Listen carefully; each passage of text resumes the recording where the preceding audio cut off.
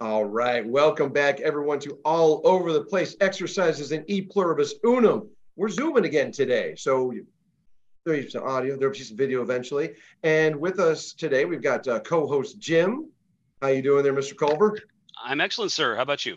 Excellent. Indeed, myself. It's baseball arama down here for me in Arizona. So all things are good. And that's why I'm a little redder than I normally am. So this is the price one pays for being Czech, Slovak, and British Isles. We look at the sun, we get red.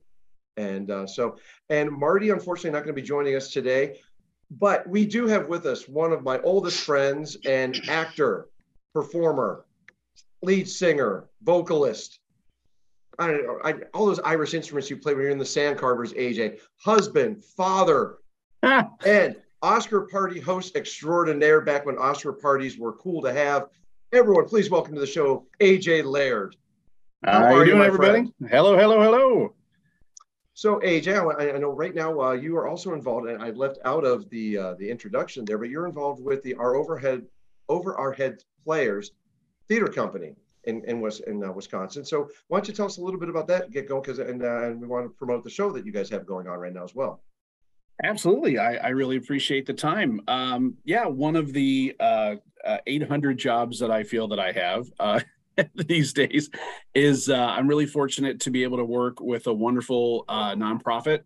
It's called the Over Our Head Players. It's at the 6th Street Theater in Racine, Wisconsin. So southeastern Wisconsin, if you're not aware, because there's lots of theater and lots of arts around in that area. But if you're not aware of who we are, this is our 31st season. I have not been there all 31 years. I'm old, but I'm not that old.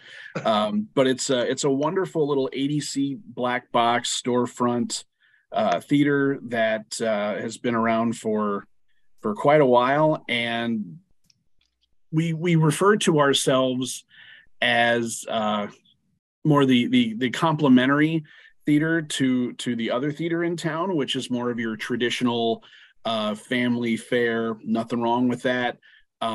We try to do things that are a little bit different, a little more adult, a little more unique. There's a lot of things that we will write ourselves, and so we're sort of the contrast, the yin to the yang of the other theater in town, which is a wonderful place as well.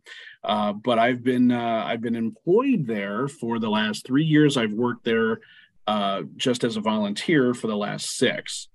So it's been a real pleasure to be part of the management team to keep the place going, especially through the COVID years. And we were able to keep the lights going, and a lot of theaters had to shut down. So we were very fortunate to use our funds wisely, and we had good savings, and we were able to keep the doors and the lights on, the heat on. So it's been a great ride the last 6 years there, and we're closing our season right now with an unbelievable show. Won the Tony a couple years ago. It's called The Curious Incident of the Dog in the Nighttime. And it's one of the more unique things I've ever had a chance to do. It's about a 15-year-old autistic boy who is trying to solve the mystery of who murdered his neighbor's dog. And in the process, discovers a lot about himself and growing up and life and things that he can do on his own that he never would have otherwise thought were possible. And it's a really unique show. It's done all in the round. There's lots of fun sound effects and lighting effects, and a cast of 10 that are all within this boy's head, getting through this adventure. And it's been a process. It's been really, really cool. A little exhausting, but it's really cool. And the young man that actually is leading it up is autistic. And so we planned to do this show about 2 years ago, with the caveat that we got to start recruiting now, because we're going to need someone who is either around 15 or who can play 15. And so we were combing the high schools and the colleges, and the young man, we had quite a few that showed up, but the young man that was selected, his name is Dominic Knox. He's amazing. And he is high functioning autistic himself. So he really knows the role. He really knows the mannerisms and the facial tics and not being able to look at people and doesn't like to be touched, and all the things that his character Christopher goes through, he understands, even if he doesn't suffer from that himself. And one of the nice things about his process is he was off book like that, and he is on, it's like a 75-page script. He is on every page. He never leaves the stage the whole 2 hour show, and he was off book immediately. So it was a remarkable thing to watch, and I was really pleased to be able to be a part of it.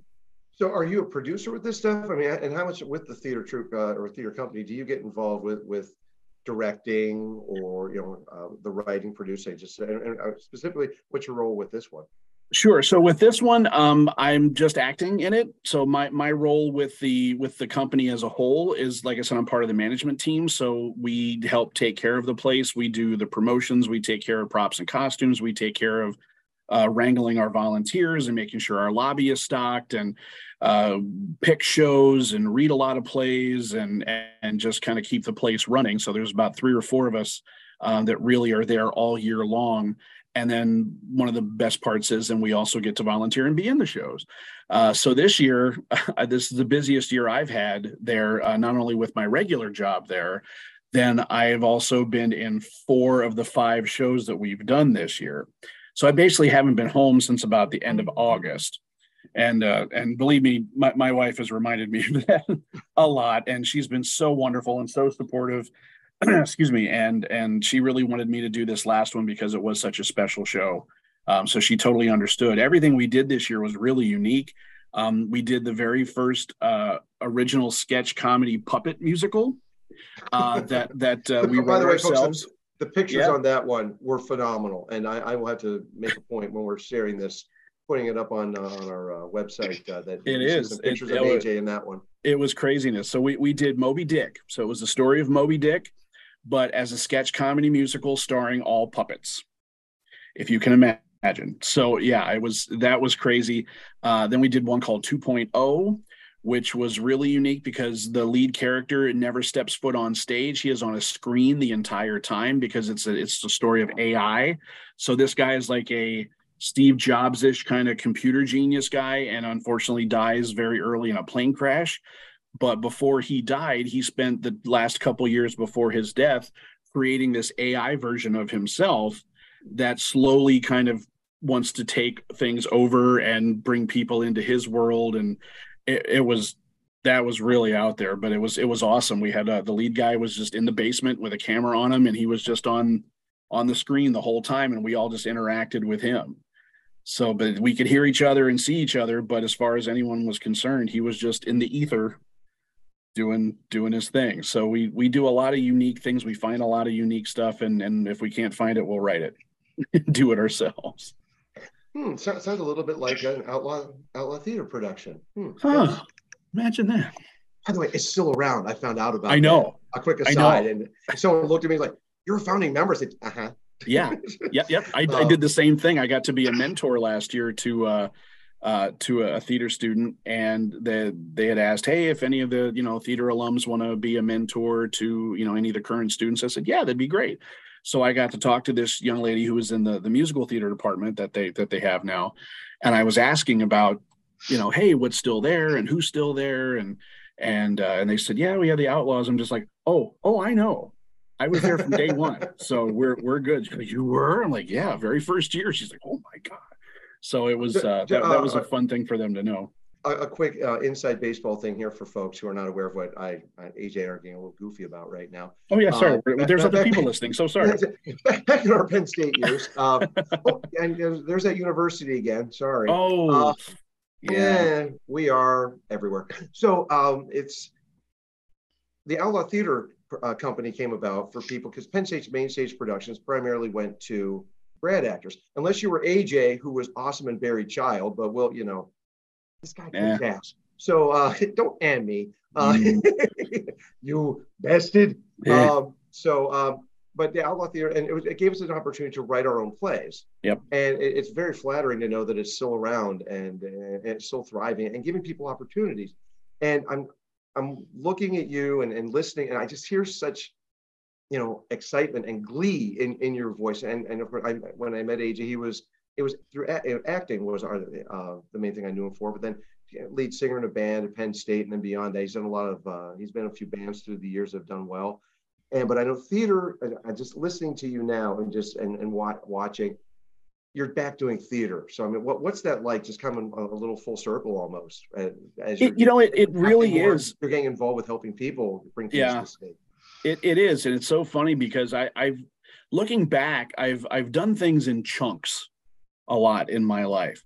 I did predominantly theater and a little bit of film stuff, but mostly theater stuff for like the first 20 something years of my life.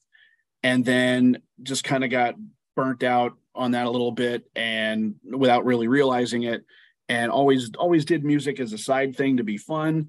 And then all of a sudden I got into two bands back to back that lasted almost 20 years as well. And that's all I did there because we toured around with them and wrote and produced, several albums and had a blast doing that. And then when that all fell apart, I didn't do anything for a couple of years. I was just a, stay-at-home dad, which is exactly where I needed to be at that time. And all of a sudden, I kind of got the bug again. And there was a little bit of nefarious action going on because my wife was friends with some people that worked at the theater that I now work at. I didn't even know it was there. And they sort of like, hey, let's go see this show. Our friends are in it. And I went, oh, okay. And I walked in the door and I went, this place is cool. And the very next season, they were doing something that I really thought, wow, I'd really like to do that. And it had been 20 years since I had been in a show. Over. Wow. Yeah. It had been over 20 years. So, I mean, I had been on stage all the time, just not in that particular role. Right. So it wasn't like, oh man, I haven't been performing. It was just like, I didn't do that. So I just had to kind of bust the rust off. And then once I got there, I said, oh, that's great. And I've done, I don't even know how many shows there the last 6 years. And then kind of pivoted into a lot of film work lately too, which has been a lot of fun. But yeah, it's just been, I did theater for a long time and then music for a long time. And now I'm back to predominantly acting. So it's been really interesting looking back. You didn't even realize that that's what you were doing, but that's exactly what happened. And it also just hit me, for those fans of the old Radio Free Fredonia, this guy was the voice of the ghost of Joe Paterno. So, jeez. The curtain's down. So. Oh, I'd forgotten all about that. That's funny. Oh, I'm reminded quite a bit by our producer. I'm the king of the callback. So I always got you. I remember everything. Yes, sir. At least I like to think I do. But so now, Jim, I know that you had seen something with AJ with the acting and everything, and so and he brought up some film work. You had something that you were discussing with me that you wanted to throw AJ's way. Well, I was just kind of curious to know because I looked up some of your film work on IMDb, and first question I have to ask. You were in a movie, and I have to look at the title to get it right. Toxic Alien Zombie Babes from Outer Space. Yes, sir. Which I'm assuming is a bit of a tongue-in-cheek title, but it is. Okay. So a title like that stared me in the face. Yes. I just have to ask. Yeah, absolutely. There's been a couple of those. So here's what happened. So here comes March of 2020. COVID hits. The world shuts down, including our little theater in our little southeastern Wisconsin. And we got nothing. There's just nothing to do. And you start getting antsy. And I thought, man, I really hope that we can keep the place open. And we were having fundraisers and we were doing online plays and things, but it just wasn't the same. And I thought, well, there's got to be, what else is out there? What's going on? And I started looking around and I thought, oh my gosh, look at all this film work that's still going on. And I thought, how is that possible? And I went, well, duh, of course, because it's film. You can bring like one person in at a time and you can shoot all their stuff and edit it together and no one's the wiser. Or people started doing these, hey, film yourself in this scene and send it to me and then we'll put it all together in those kinds of things. So I had done a little bit of film stuff 100 years ago and not a whole lot. So I thought, wow, you know what? Here's an opportunity. If I can't be on stage doing live stuff, maybe it's time to start getting back into film stuff. And I started traveling and doing, little bit parts here and there just to get footage back for a new reel and to have some updated resume stuff. And now I'm to the point where since like 2019, I've had almost like 70 different films or TV shows or shorts or stuff that I've been able to do on top of being able to help run the theater. And the stuff that's on IMDb is great. I mean, I think that's, I don't know. I mean, it's nice to have a record of things, I guess, but just as many people don't use it as do. So there's so many more credits that I have that aren't there. And people think that, oh, this is like the biggest thing in the world. And I'm going, well, take it with a grain of salt, because there's just as many people that aren't going to put their work on there than do. So I'm thankful to have something, because it is sort of a industry standard kind of thing that you can say, hey, I got some stuff out there. And it's just for other producers and directors to be able to say, oh, okay, this guy has experience. But it's not the be all end all. So if anyone's thinking, oh man, I'm dying because I don't have a credit on IMDb, it's not the end of the world. Your resume is important. Your reel is important. But the fact that that's on there, the one you were talking, I didn't forget you, Jim, the one that you were talking about, this guy in Australia was where that came from. So this was one of those things where the guy was putting together stuff. It was all a do-it-yourself. The guy's name was David Black. I had to think real quick. So he was the guy in Australia that put this together and just put a casting call out to say, hey, I need people that can do this kind of scene or that kind of scene or whatever, and just, film it with your phone and email it to me. So one of the things that they had, which was my credit, which if you look on IMDb says man watching TV. There's a lot of those. I do a lot of background work. So it's it's fun. You're on a set and you don't have to know your lines. It's awesome. You just stand there and go, oh, look at that.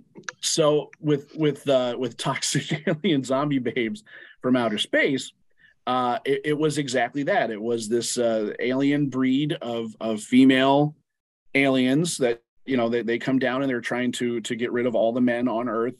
And so my part in that was basically, and my son, who was in film school, shot this. So he got a little credit there too. Of me I have this couch that reclines, but it's on a remote. So, and it's in the trailer, which is really funny. At the very end of the trailer, you just see me. I'm in like a prone position, and this is all going on TV, and we're watching this as it happens. And I hit the button, and I just slowly creep up, and I'm just, I have a drink, and I'm like, oh my God, what's going on? And that's the whole part. It took about 30 seconds to film, but it's a credit. So it's out there. It's so funny that some of that stuff works that way. And then other things you could work on for months, and it's not listed there. So you got to take those kind of things, like I said, with a little bit of a grain of salt.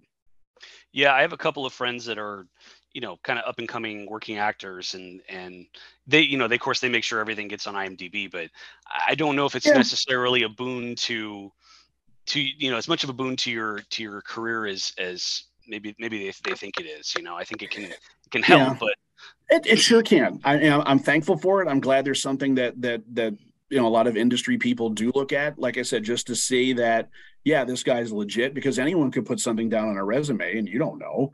And there's lots of stuff that I've done that I'm still waiting for the material back so I can put it in a reel. And that's the deal. It's like, hey, you don't have to pay me. This was the investment I made in myself during that time to say, all right, I will travel wherever it takes to go get this done so I can get the credit and I can get the footage. And a lot of places I haven't gotten either. It's like they got their stuff done. They're like, hey, thanks, everyone. And then you never hear from them again, which kind of sucks. But that's, you got to take the good with the bad. But the stuff I have gotten back has been good, to be able to put out there to say, okay, hey, I don't look the same when I did 25 years ago. So I'm not going to put that in a reel, because you need to see what I look like right now. So that's the whole point, is just getting your footage and getting your credits to put out there to get other roles. Yeah. You mean you're not going to put your a clip reel from Roommates on there? If I tell you what, if I had it, you know what I want to do? I want to. I do have it, but I got to be able to get it digitally. I want to put a background or an extras reel, because I've been doing a lot of that too. Because they have to be able to see, hey, this guy can work background. That's what I mean. You talk about. People think, oh boy, show business, acting is such a glamorous profession, and it's just so easy, and you're pampered and everything else. Like, yeah, that's like 0.1% of people that go do this, if and good for them. But you take like a weekend like I had this past weekend. So we've been in tech rehearsals since the weekend before, every day, getting ready for this show. I opened the show, Curious Incident in Racine, on Friday night. Saturday morning, I get up and I drive to Milwaukee, and I have a scene to shoot for a friend of mine who's doing this little indie film called Happy Birthday. At least that's the working title for right now. And I am the vice president of the United States, and I am staging a coup to eliminate the current president so I can be the president. And all that happens at this big press conference that we shot on Saturday. I leave there because I said, I have a hard out. I got to be out of here at 3:00. I have to drive back to about an hour south to where the theater is. And I had 2 shows. I had a matinee and I had an evening performance. Sunday, I had a matinee, and then I came home and collapsed. Today, I got up super early. I had to drive to Chicago to get a COVID test for a background job I have tomorrow, and then went back to my day job, and then came home and got ready to do this with you. And then tomorrow I go back to Chicago and I shoot background for this other thing. I have a little NDA, so I can't really say. Let's just say it is a fruit-based streaming system. So there is a show that's currently being shot in the Midwest that I get to go be background, and there's some like Oscar caliber people in that. So, and let's see, how can I say this and not get in trouble? The lead's name rhymes with Flanner for Flannelly.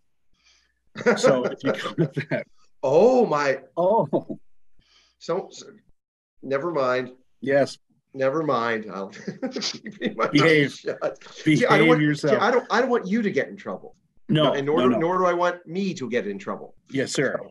So, but that's the kind of thing. And there could be weeks or months where there's nothing going on, and then you have a period of time like this where there's like something every day. So there's no complaints. I don't say that to be like, oh, I'm so busy, I'm so tired. I love it. But it's just, you have to put in the work. If you're going to do it and you really want to get somewhere with things, you have to be willing to travel, and you have to be willing to take a hit financially sometimes. And you have to be able to just put yourself out there and not get a lot of sleep sometimes and do what you got to do. But it's very rewarding, because then at the end of the day, I can say, look at this body of work.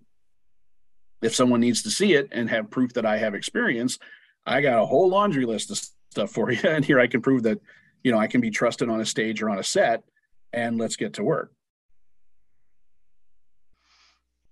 And I know it's been paying off. And I know, well, you did one project with Robin Givens, correct? 2, actually. Well, no, but the first one went so well that you were invited back. So again, yep. Once you get to know AJ as actor / performer / singer, whatever, you're gonna want more. It's just the way that's just it. It's a big community, but it's not that big a community. Sure. And people will know you. I get a lot of stuff from referrals. I get phone calls and emails saying, hey, you don't know me, but I'm working with such and so, and they recommended you for this, and would you be interested in reading for that or whatever? And I go, absolutely. But you never know where that's coming from. So and you learn to just be cool. I mean, that's all you can be. Don't be a diva. I learned a long time ago. You show up on time, you're prepared, and you know what you have to do, and don't be a pain in the ass, and you will get work all the time. Yep. And it's just, it seems to be common sense, but you'd be amazed how many people just don't follow those 3 rules, and then they don't get work because people know it's like, oh, that guy or that girl, you might not want to do that. But it's so easy just to be cool. But you notice that there are people that I've worked with 3, 4, 5 times, and they're just like, hey, we're back together. This is great. Funny thing is, too, there's some people that I've done like 5 or 6 films with. We've never met. We've never been in a scene together, but we'll see each other at premiere. It's like, hey, there's that guy. It's like we've done like 5 things together. So that's funny, too. And what's the further? Go ahead, Jim. Sorry. Oh, sorry. I was just going to say, I remember I read an interview with Dean Cain. And he basically said something similar to what you said was, he just can continue to get work. He works, 10, 12 movies a year, mm-hmm. Mostly B movies, but I mean, he gets consistent work, and that's essentially how he does it, is his work ethic. He just, he shows up, he knows what he's doing. He works hard, and he's dependable, and, so he can always get called back for another job. Yep. And people know they can count on him. And like you say, in Hollywood, that can be a rare thing, because the work ethic can be interesting there. Yep. So and you can't be above anything. There is nothing beneath you. I have my friends like, why do you go do background stuff? You can't be seen half the time. You're not there. It's like, yeah, but it's experience on a set. And you don't know who you're going to run into. And you don't know who you can be like, I've gone down and be like, hey, I'm just supposed to be standing here. But it's like, oh, hey, you come over and you say this now, or we'll give you a couple lines, or we'll give you a, real close up thing, just because you're there and you're being, out of the way, and you're paying attention and following directions. And sometimes those things just happen. And then you get paid. This show that we're doing right now, I have a lot of lines. It took me a long time to learn, and we only have a couple of weeks to do it. I can go do a background job and make $200-300, and I have to stand by my car.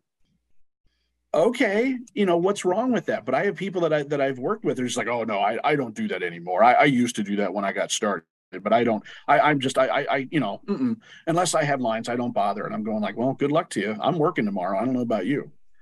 And that's the beautiful thing that not a lot of people understand with the industry is staying working is difficult. Mm-hmm. Like you mentioned, you've got your above the line people, and they're stars, or they're it's vehicles for them. But people who continue to work is very, very, to me, that's just as rare as people who are superstars. Yep.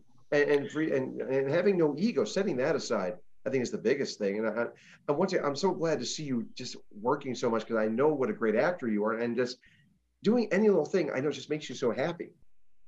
As long as I'm doing something creative, I'm cool. So whether we're, I don't care if I'm working lights in the booth at the theater, or I'm doing a Chicago PD episode, or I'm doing something that's seen or something that's not so seen. It's just, as long as you're doing something fun and creative, I'm cool. It's such a privilege to be able to do what you enjoy and Sure. make a couple bucks and just kind of get those creative juices out of you, no matter what it is, whether you sculpt or you write or you act or you paint or you sing or whatever your outlet is. If you have that and you can consistently do it and be asked to do it, that's a huge success. So by my book anyway. So I think I've been very, very fortunate to be able to, to maintain making a living and keeping some money on the side with things that I really truly love to do. Right. And also with you mentioned, being in southeastern Wisconsin, and not exactly known, like you mentioned, for being this hotbed of film, but there are a lot of projects going on now, because we're able to film things now, or we're able to shoot things, unlike in past years where you just had to have a studio in there and just all these independent projects. And correct me if I'm wrong, but you're self-represented, right? You're still doing that? You don't have an agent? Yeah, not yet. So, I think so it's inevitable. What is that like for you? I mean, just being an independent actor in a world where more and more projects are coming out, where you don't need representation. It's a lot going on of non-union acting. There's a ton going on, and I'm SAG eligible. I could get my SAG card at any time. At some point it may be, inevitable if I have to, do some bigger things are going to require it. But then that kind of nixes a lot of the independent stuff that I'm continuing to do, because there's production companies popping up all over the place. And where I'm at, it's such an advantageous position, because I'm 45 minutes from Milwaukee. I'm an hour from Chicago. I'm a couple hours from Indianapolis, from Minneapolis, from anywhere in Ohio. I've worked in, I can't tell you how many states the last 3 years that, it's just at the most like a 5-6 hour drive, and I can go and I can spend a day or two and do my stuff and go home, and I'm done, versus a play, you're committed for a couple of months. And it's just so funny being able to go back and forth, because it's also different acting muscles too. To do something in film is completely different than on stage. So it's nice to get both of those little workouts. But doing a film real quick, and I can drive to Indianapolis, I can drive to Lexington, Kentucky, I can go to Cleveland, I can go to wherever within a couple hours drive and do my thing and go home. So it's really a great place to be. If it's any further than like 6 to 8 hours, I'll fly. But other than that, I'll drive. I got a real comfy vehicle, nice leather seats, recline back. I can take a nap if I have to. But yeah, I haven't really had the need to have any kind of representation, because in the age of the internet, most of the stuff that I've been able to find is the stuff that the agencies would be able to find, and then I don't have to pay them. But again, there are advantages to being able to do that, to have someone to watch your back. And I have friends that have representation, and they work more than I do, but they also don't have a day job.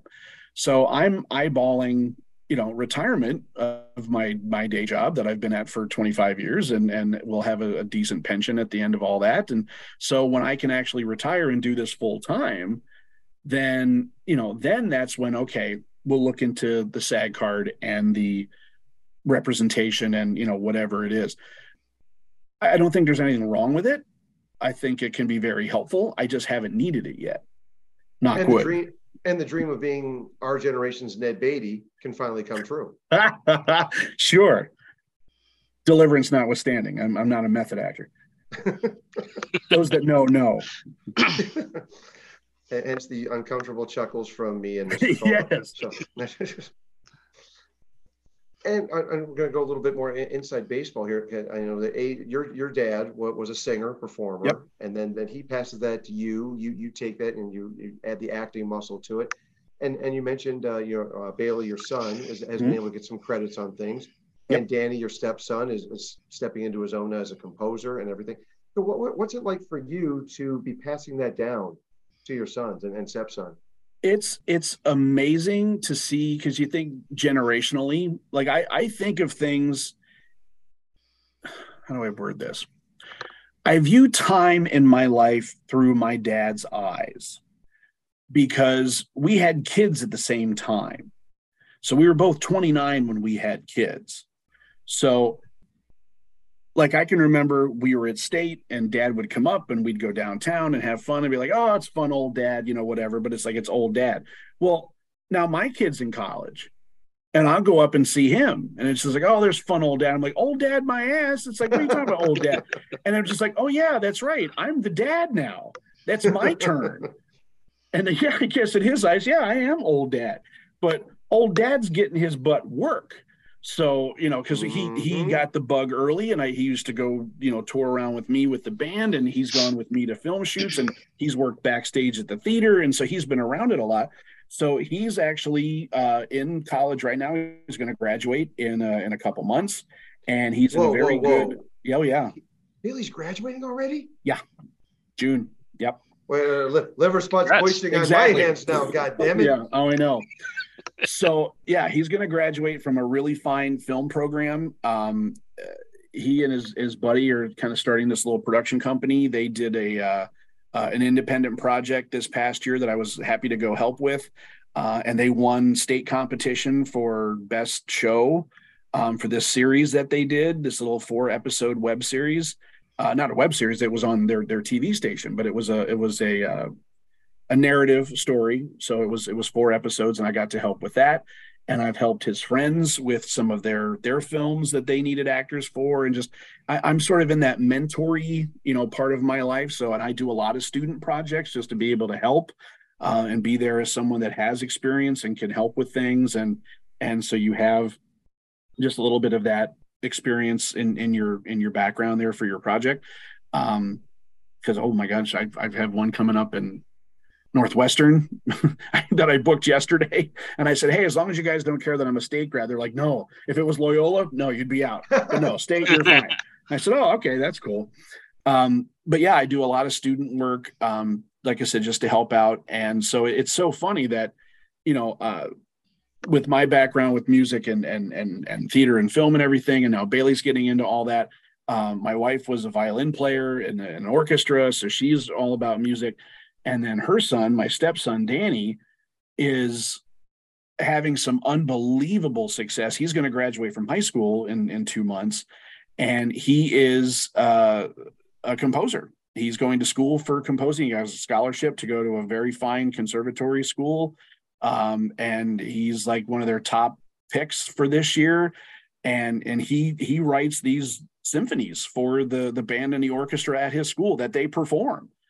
And it's crazy. He just had this big, giant 2-page, like full-page article in the paper yesterday with all these pictures and stuff. And it just talking about all the things that he's been doing and he's been up to. And we couldn't be prouder of both the boys, because they just kind of took their dreams and they're running with them. And we're just so happy that we can sit there and support them. So now we laugh. It's like, okay, so Bailey's going to write and direct a film that I'm going to be in, and Danny's going to score. So we're good. We're going to have our own little home team. What's that leave Sally with? Get guest violin? Possibly. There you go. She could. Yeah. So I'm sorry, Jen? I was just saying she could do the music for it, maybe. Yeah, she could help Danny with the music for it. So yeah, it's everyone in the family is involved in something creative, and we're all kind of going our paths, and it's really weird to see, because a lot of times with families you don't see. I mean, you love each other and you're supportive, and you want them to do well, but you don't necessarily all do things that kind of coexist. And in our house, that's exactly what happened. So it's really unique. And a duet between you and your dad, the Sugar Bear himself. He was always welcome to come. AJ's dad is just as awesome as his son. So it's those days at Penn State when Sugar Bear would come, and it was always a good time. Oh man, Suge's in town. It's going to be a good time. I'm so jealous of all the summer fest you guys get to do, because he's always just so proud, bopping around everything. It's fun to watch. Yeah, he's a hoot. He is a hoot. And I also want to remind people that AJ I remember this, you were a guest columnist at Fredonia as well when we did the Weird Al Yankovic in the Hall of Fame. And yes, now you are 2 Degrees, or a movie that's coming out through Eyes of Grace. Do we have a release for that this year, maybe next year? It'll be this year. It also depends. And well, you are now 2 degrees away from Weird Al Yankovic, thanks to Victoria Jackson. Absolutely. In that movie. So were you able to talk with her at all about UHF, or just things in general with what I mean, what's it like for you just getting and picking the brains of fellow actors on sets? It's a blast, because most people are just down to earth, and they know, hey, we're all here to do the same thing. And whether you're background, or whether you're someone that has lines, or, we're all there for the same purpose, or, whether you're someone hooking up the lights or whatever it is, if you're on a film set, it's one team, so as long as you understand that, and then you're open with everybody, then everyone has a good time, and just to be able to hang out and to, like I say, talk to someone like that you've watched for years, and you go, oh my gosh, now this same woman's asking me where the can opener is in the kitchen so we can open up something for lunch. And I'm going, okay, she just asked me that. Like, okay, I'm in the film with you. I don't know. I don't work here. I'm an actor just like you. So that started a fun conversation, because she thought I worked at this church that we were in. We were shooting. It's a faith-based film. And so we're having lunch, and she was shooting some scenes, and my stuff hadn't started yet, but I'm in my suit because I'm one of the pastors of the church in the film. So we're in the little, communal room, and there's a little kitchenette in there, and we're getting ready for lunch, and she's looking for a can opener or a scoop spoon or something for whatever. And she literally thought I worked there. And I thought, well, that's a nice little compliment to your acting abilities. If I really look like I worked at the church, you have inhabited the role to perfection. Yes. So she was a lot of fun. You talk about a challenge, though. So in a situation like this, you talk about independent film. This was fascinating. So we had her for like 3-4 days, and we shot all of her stuff. Fall of 21. And then we kind of had to raise some more money, and we knew we had enough to get her there and get all her stuff done, because she was the name. She was how we could get some funding to get the whole thing done, because we had a named person. Awesome. She couldn't have been nicer. She was really sweet to work with. And we got all her stuff done in like I said, about 3-4 days.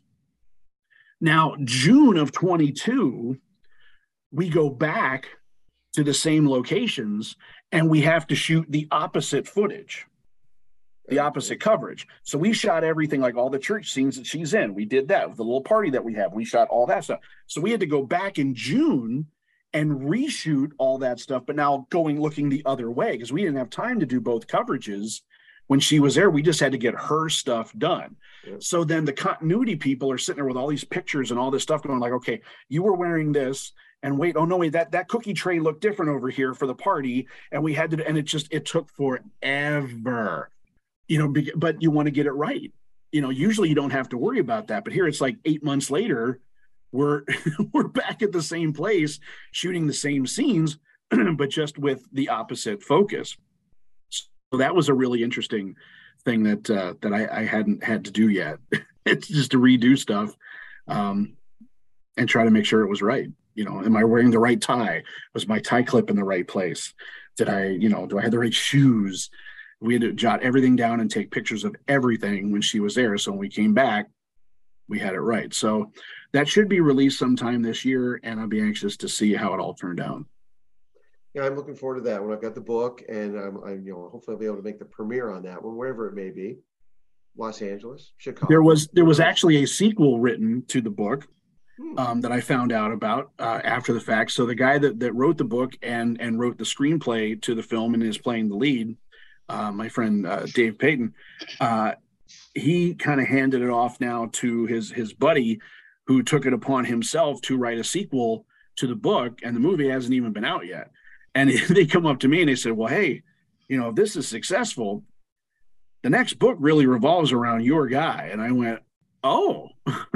So he sent me the book, and I started reading it. I'm going, yeah, okay, The Further Adventures of Pastor Bob Zimmerman. So that's not the title, but yeah, it was Why really not? It should be.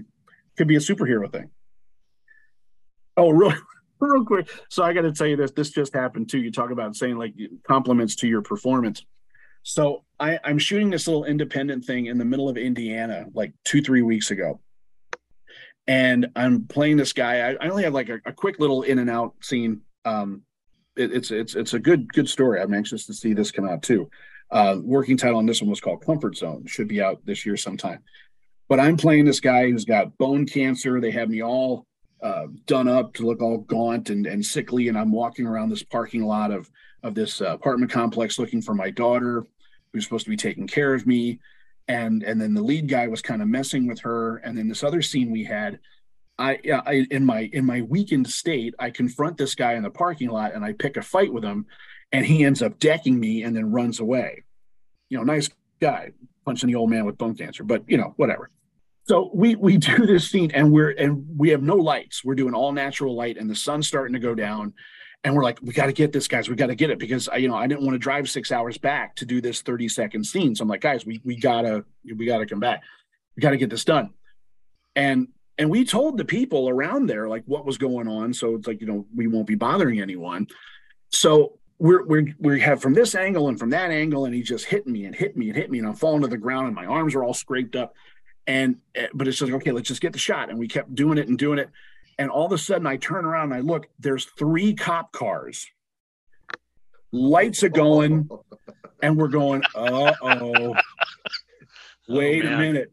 So then they come out and they're just like, what's going on? And we're just like, no. So, because, the camera and the guy with the boom mic and the whole crew and everything wouldn't have set someone off to be like, oh, this is pretend. They're shooting a film. So someone called the cops, and in this little town on a Sunday night at dusk, they were ready to call. And then the one guy he gets on the radio just like, yeah, slow your roll. It's all good. They thought a riot was going on. They were going to bring like 5-6 cop cars. Like the whole force was going to come out, because on a Sunday night in this little town, what the hell else is going on? But someone called me like, they're beating up this old man.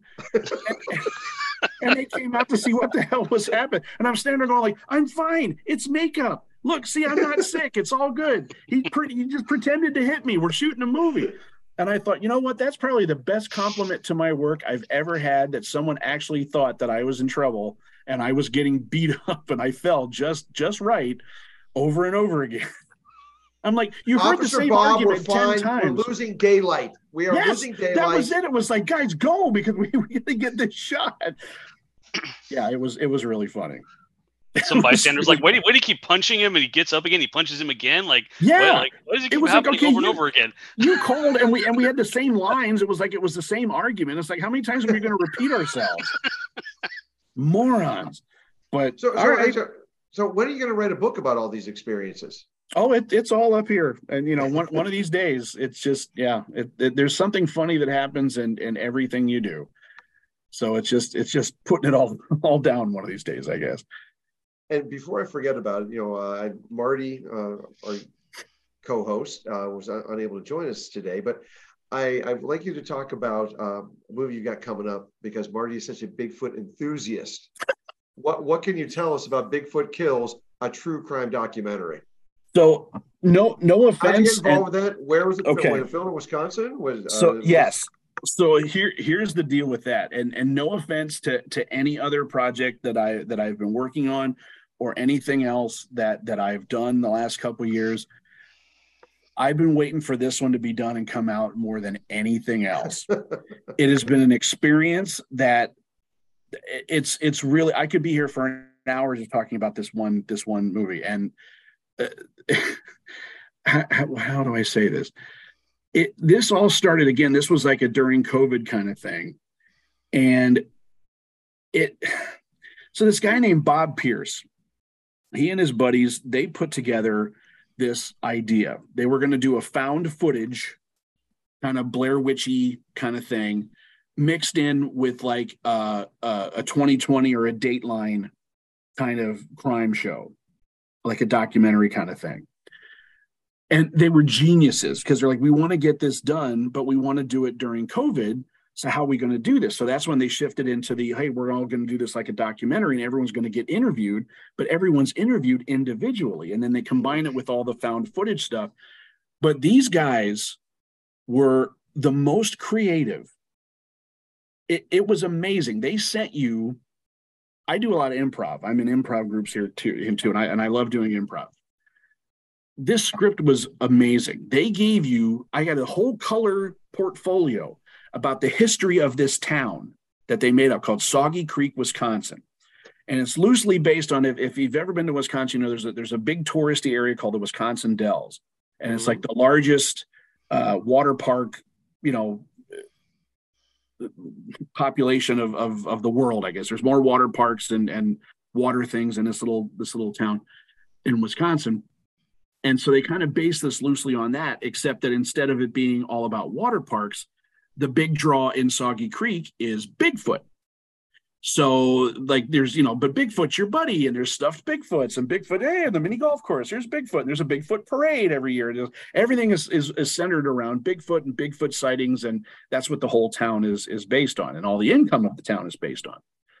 So they give us this big, giant, full color portfolio of like, here's the history of the town, and here's all the residents of the town, and here's your character. Your character is this, and here's your relationship with all these other people.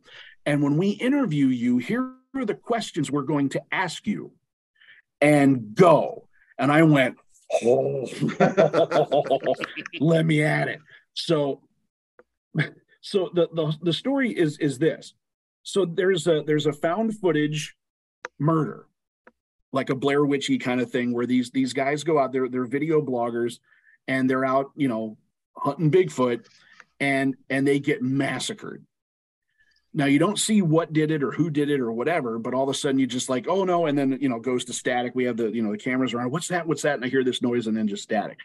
Then you come to find out that these three guys get just slaughtered. So now we have to figure out what happened. So you have the police chief, you have the coroner, you have a reporter, you have the mayor, you have the cops in town, you have other people, you have the town historian, you have all these characters that are in the town.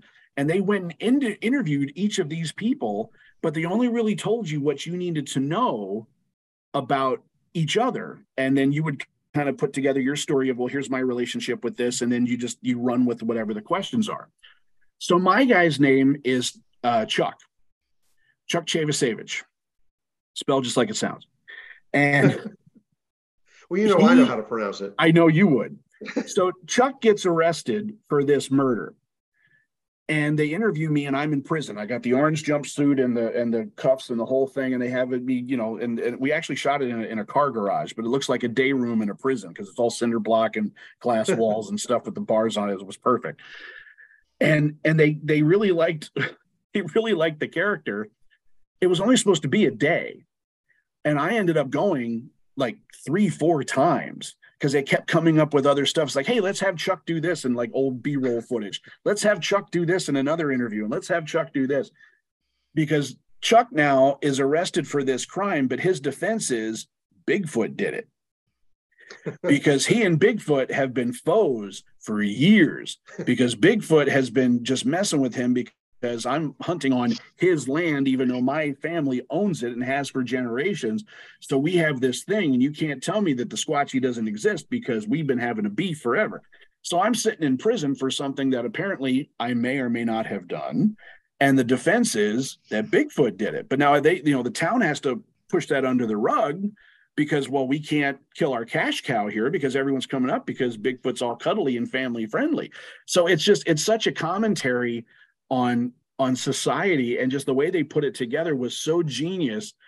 And I thought we had such fun doing it. I cannot wait to see how that all goes together. It's going to be amazing. So that should be this summer. I'm hoping if they finally get it all edited and whatever, it'll be out this year sometime. I'm hoping summer. Okay, that is the one that I will be at the premiere. Marty will be at the. Marty is such a Bigfoot enthusiast. It's going to be great. So it's going to be great. Jim, you're in the Northwest Woods. You got to be. I'm getting some Bigfoots on your radar at some point too. I would think. Oh yeah, it's huge business up here. Sure, we have it all over the. We can do it all over the place from the red carpet, perhaps. Perhaps. Well, hey, once I know where it's going to be, I will let you know. Road trip. Or hey, you know what? If it travels out, then we'll have to have something out your way, and then I can come and be warm. Flagstaff, it's perfect. There's a lot of woods up there. It's like Pennsylvania in the desert. Well, nice. Most of the desert, but yeah. So and as we're wrapping up, AJ, I want to thank you one more time. You are an incredibly busy guy right now, and I'm so beyond happy for you. My pleasure. You're having so much fun doing what I know you love, and one of the things we ask our musical guests, the guys from bands, is like, what song of theirs would you like? 3 songs would you want to people who don't know your work to see or to listen to? And for you, what are a few of the roles, like 2 or 3 roles that you would want people to know to get you as an actor? Well, besides this Chuck character, sounds like one should be Chuck, on the list. Chuck's the man. Chuck would be on the film wise. That would definitely be my top guy. And the one you had mentioned before about Through Eyes of Grace, Pastor Bob Zimmerman was a really great role. Stage, it's kind of hard because it's gone and you don't get it back. But one of the best things I think I was ever able to do was the show that brought me back into the theater, and that was Carmichael in Behanding in Spokane, a Martin McDonough play that I loved. And that's what drew me back into live performing, was I got a chance to do that role. And it was insane. It was a great play. And the one we're doing right now, I get to play the father of the kid in Curious Incident. And, it's a tough role because it's, when you're the parent of an autistic kid and you can't reach them and you're trying to help them, and it's a really emotional. I mean, you talk about every part of the emotional roller coaster I have in this show. It's really been an experience. I mean, from laughing and having a joyous time with the boy to completely breaking down into tears and having to sob uncontrollably every night. And it's a lot, but it's been a really good exercise for me and a great experience. And I'm glad that the cast we have has been real supportive, and everyone's really bringing their A game for this one. So it's really hard because, like I said, there's stuff in the film world that I'm really proud of, and there's stuff on stage I'm really proud of, but at least the stuff on film is still out there. Mm-hmm. You can see it. Like there's a guy named Swift Sloan that I've done 3 movies with now. He has Swift Motion Pictures that is based out of Milwaukee, and he has a streaming deal with Tubi, with that streaming app Tubi. So I've done 3 films with him. One is already on there, and it's called A Good Day for Everybody. I'm always a cop or the FBI guy in his movies. So A Good Day for Everyone is on Tubi right now. So I'm the police captain there. One is going to come out in early April called Circumstances 4. It's the 4th chapter of that series, and I'm the new FBI chief in that. And there's one that we just shot that'll be out probably this summer or this fall called All About a Check. But all his stuff, you talk about commitment. These guys, their whole production company, they write a script, they cast it, they come to Milwaukee because some of the crew comes in from Detroit. They have a 10-day window. They shoot the entire thing in 10 days, and in a couple months, it's online on Tubi. So it's insane. And I got to do this 3 times with them, and they're looking for more. And they're a great bunch of people to work with. So if you're out there on Tubi and you want to find some good stuff, that's at least stuff is out there to be seen. Guerrilla filmmaking. I love it. It is. It's in and out, and you're real quick. It'd be like, oh, gee, I kind of messed that up. Can I have another take? Nope, moving on. You're like, oh, okay, well, it'll be what it is. But when you got 10 days, it's going to be good enough. And they're fun. They're really great people to work with. But that kind of stuff happens where it's just like you're in and you're out, and you hope for the best. But unfortunately, knock wood, I've been involved in some really good stuff lately. So it's a good thing. Yeah, I kind of figured. I told after that corpse roll on Chicago PD, or is it Chicago? Yep. Corpse, and then you're going to be the cop next. Then you're going to be the police chief, and it's inevitable. And now I'm fighting Bigfoot, and I'm in prison. That figures. And Jim, it's all full circle. Anything else that you've got for our guest? I just want to go back for a second. You mentioned what was it? The musical puppet show, the comedy musical puppet show you guys did. I was just wondering, because that reminded me a little bit of Avenue Q. I was wondering if there was some influence there. Oh, absolutely. The whole thing with that started as an accident. So we did. It's kind of a long story, and I want to make this very short. I promise. So the theater I work at is it's the 6th Street Theater in Racine, but the company is called the Over Our Head Players, and they were initially based in comedy. A lot of comedies, a lot of improv. They would write a lot of stuff of their own, and then they started doing more scripted things. And a combination of 30-something years later, now they're really established. But the couple years ago, we did we did a show called Kringle the Musical, and Kringle, for those of you that don't know, is a Danish pastry that is very popular in Racine, Wisconsin, where our theater is. I never heard of it before. I've gone all over the United States. I've never seen anything like it. It's very unique to that area. And so much so that everyone that comes knows to go to Racine to get a Kringle. My dad comes out. I'm not allowed to go back home unless I bring him a Kringle. They're it's like a flat round pastry, and it'll have sometimes icing on top. It looks like a big donut, like a big oval with a hole in the middle of it. And inside is either going to be, it could be like almond paste or fruit or, whatever it is. And it says like a glaze on top. It's really, really good. It's horrible for you, but it's delicious.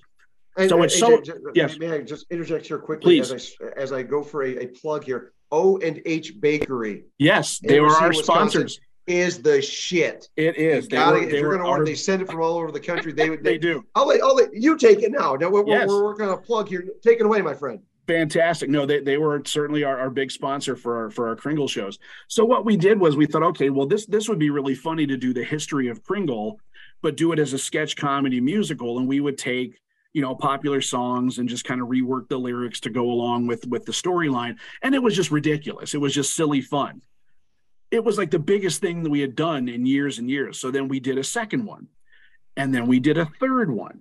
So by the time we did the third one, last year or the year before, we did it as a Christmas Carol, but we did it with our Kringle characters instead of the traditional Dickens characters. So this all takes place with the Jopansson family in Wisconsin. So there was, keep your pants in and leave your pants in. And, it's all, your pants on jokes for miles and miles. So I was Ebenezer Screw Jopansson. And so we did a Christmas Carol, but it was with the Kringle characters. And again, it was the silly songs and all that. Well, we had to try to figure out what we were going to do with Jacob Marley. Because it's like, gee, do we want to do like a projector thing? Do we want to have just like a puppet? Do we want to have, what do we want to do? Or just like a guy with his face, done up in the door. Well, one of the guys that did the last couple Kringle shows, a very good friend of mine named Scott Lima, unbelievably talented man, said, hey, I got a thought. I make puppets. We went, oh, okay. So he made a Jacob Marley puppet. And when it came time for me to go home, as Scrooge, and I have to, look at the door, and then all of a sudden here's Marley, then he comes out with this puppet. He's all in black, like a giant black leotard thing and a cloak and all that. And he's, he's coming out with the Marley puppet. And it was a huge success. And we thought, oh man, we should do a whole show of puppets one day. Wouldn't that be funny? Well, that started the germ of an idea between Scott and then our artistic director, Rich Smith, who runs the place. And they said, yeah, we should do like a whole puppet show. What could we do? And they wrote Moby Dick, but Scott wrote, he made all the puppets and he wrote all the songs. It's all original songs. So no parodies this time. So, you don't have to worry about rights or anything. It's just like, it's all our own stuff. And so they wrote the script, he wrote the songs, he made the puppets, and we had a big cast of people. And it was very Avenue Q-esque because it was like everyone's walking around in all black, just our faces showing, and we have our puppets. And it was a challenge because I hadn't had a lot of experience with it. I had a little bit, but not a lot. And so it was a blast. I got to be like 3 or 4 different characters and different puppets coming on and off. And you really have to watch what you're doing. I mean, for those of you not watching, hey, radio, my hands are moving. But you really have to watch what your character is doing. You're performing, but they're watching the character. So it's another challenge of acting, is saying, okay, you have to be able to bring this out of this piece of foam, even though you're talking, but the puppet has to do the performance. So it was really cool. But yeah, it's very Avenue Q inspired for sure. Great show. It was a lot of fun. I hope that he is able to do that elsewhere and sell it to other places and do, because it was really an extraordinary piece of work. That sounds like a blast to watch. It was so much fun, and I hope they taped it. I really hope that they got to tape. Most of the stuff we don't, because that's part of the thing. If it's someone else's show, if it's a scripted thing that you're just renting, that's part of the deal. You can't film it, you can't put it out there. But something that we wrote, it's like, well, all right, we could do that. So I think they did. I'm hoping they did. I hope I can get a copy of that one day. But it was just a fabulous time. We had a really good experience with that. And that over our head players, the Sixth Street Theater. Mm-hmm. And so, and just one more time, let's remind our listeners what's coming up for it's Autism Awareness Month next month, and just how can people get tickets for if you're in southeastern Wisconsin, and absolutely. So I appreciate it. We have 2 more weekends of the Curious Incident of the Dog in the Nighttime, Thursday through Sundays, 2 on Saturday. And we will close on the last Saturday because the next day is Easter Sunday, so we're not going to have shows on Easter Sunday. But so the day before Easter will be when we close. But if you're interested, tickets are going, and you go to overourheadplayers.org, and tickets are available online there. And what's coming up after this one? It's summer. Heading into the fall. Well, heading into the fall, anything on the horizon? Heading into the fall. Well, there's another thing that I won't be a part of that because I think 4 in a row is quite enough. For me for right now, but we do a show called Theater Schmeater. It's a very SNL kind of show. It's live sketches and live music. It'll only run like 2 weekends unless it's really selling. It's just more of an add-on to our season. They do it every couple years just for something fun to do. So that'll be in June, and then we'll have the summer off. And then we're working on stuff for next season. There's going to be a new Kringle musical in October. So that'll be Kringle the Musical Part 4. The working title is 7 Mile Fair Lady. Those of you that live in southeastern Wisconsin will understand what 7 Mile Fair is. It's a giant flea market. So the other one we had was another takeoff. It was a West of the I Side Story. So I is the interstate. So we had people west of the interstate. It's a whole other rural world over there. So every time we do a show, it's a takeoff of something. So this will be 7 Mile Fair Lady. And then at Christmas time, we got the rights to this unbelievably funny show. It's called Who's Holiday. It's going to be a 1-woman show about Cindy Lou Who. It is not for kids. So if anyone's listening, this is a hard R. Do not bring the kids. So Cindy Lou Who is all grown up, and she lives in a trailer outside of Whoville. She just got out of prison. She has lots of problems, and it's just her talking about the holidays and the Grinch and everything else. And that's going to be our Christmas show this year. And then we do a thing that's really unique to us. It'll be, oh my gosh, the 20th year next year. We do a thing called the Snowdance 10-Minute Comedy Festival. This year was the 19th year we've done it. It is a very well-known thing. So we always say, well, Utah has Sundance, Racine has Snowdance. So we do this every February, and we get submissions of 10-minute comedies from playwrights and authors all over the world. This year we had over 700 that we read all of them and pick the final 10 that we liked. And we have our usual zany cast of weirdos that come out and do this stuff. And it is the biggest thing that we do all year. So it sells out immediately. We run for 5 weeks. It's the longest run that we have because this one show pays for everything else that we do all year.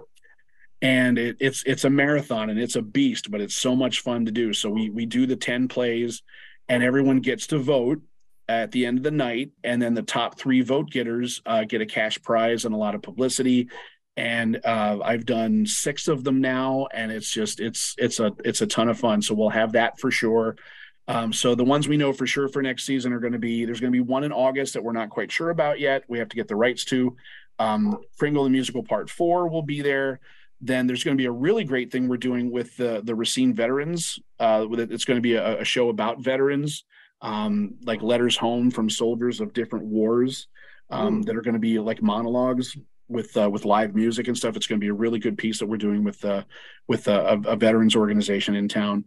Then Snow Dance, and then another show that then Who's Holiday. I can't wait to see that.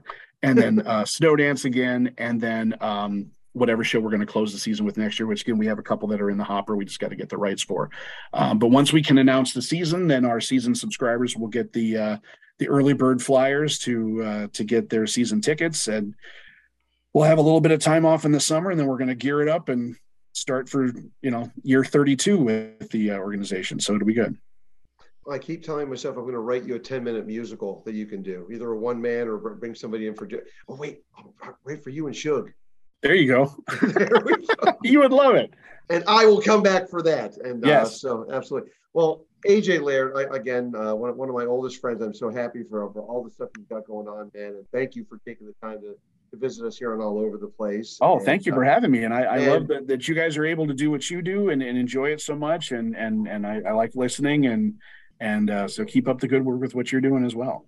Thank you for that. And also, Marty, we're gonna get you out there for Bigfoot Kills, a true crime documentary. I can't wait to see Chuck, U.S. Chuck. And I also have a big announcement. We now are the official website, the official podcast of the Media Pub Live website. So I want to thank our former guests on that one, Brad Weissman, and we're excited about that. And just things keep getting better and better. And AJ, thanks for joining us here on All Over the Place. Thanks for having me, guys. I appreciate it. All right. And Jim, my friend, as always, thanks for being here with me, stopping by, having fun. And folks, thanks for listening to All Over the Place. Exercises in E Pluribus Unum. That was AJ Laird. Be sure to check his company out at ourheadplayers.org and get out there and see those plays. Talk to you later, folks, here on All Over the Place.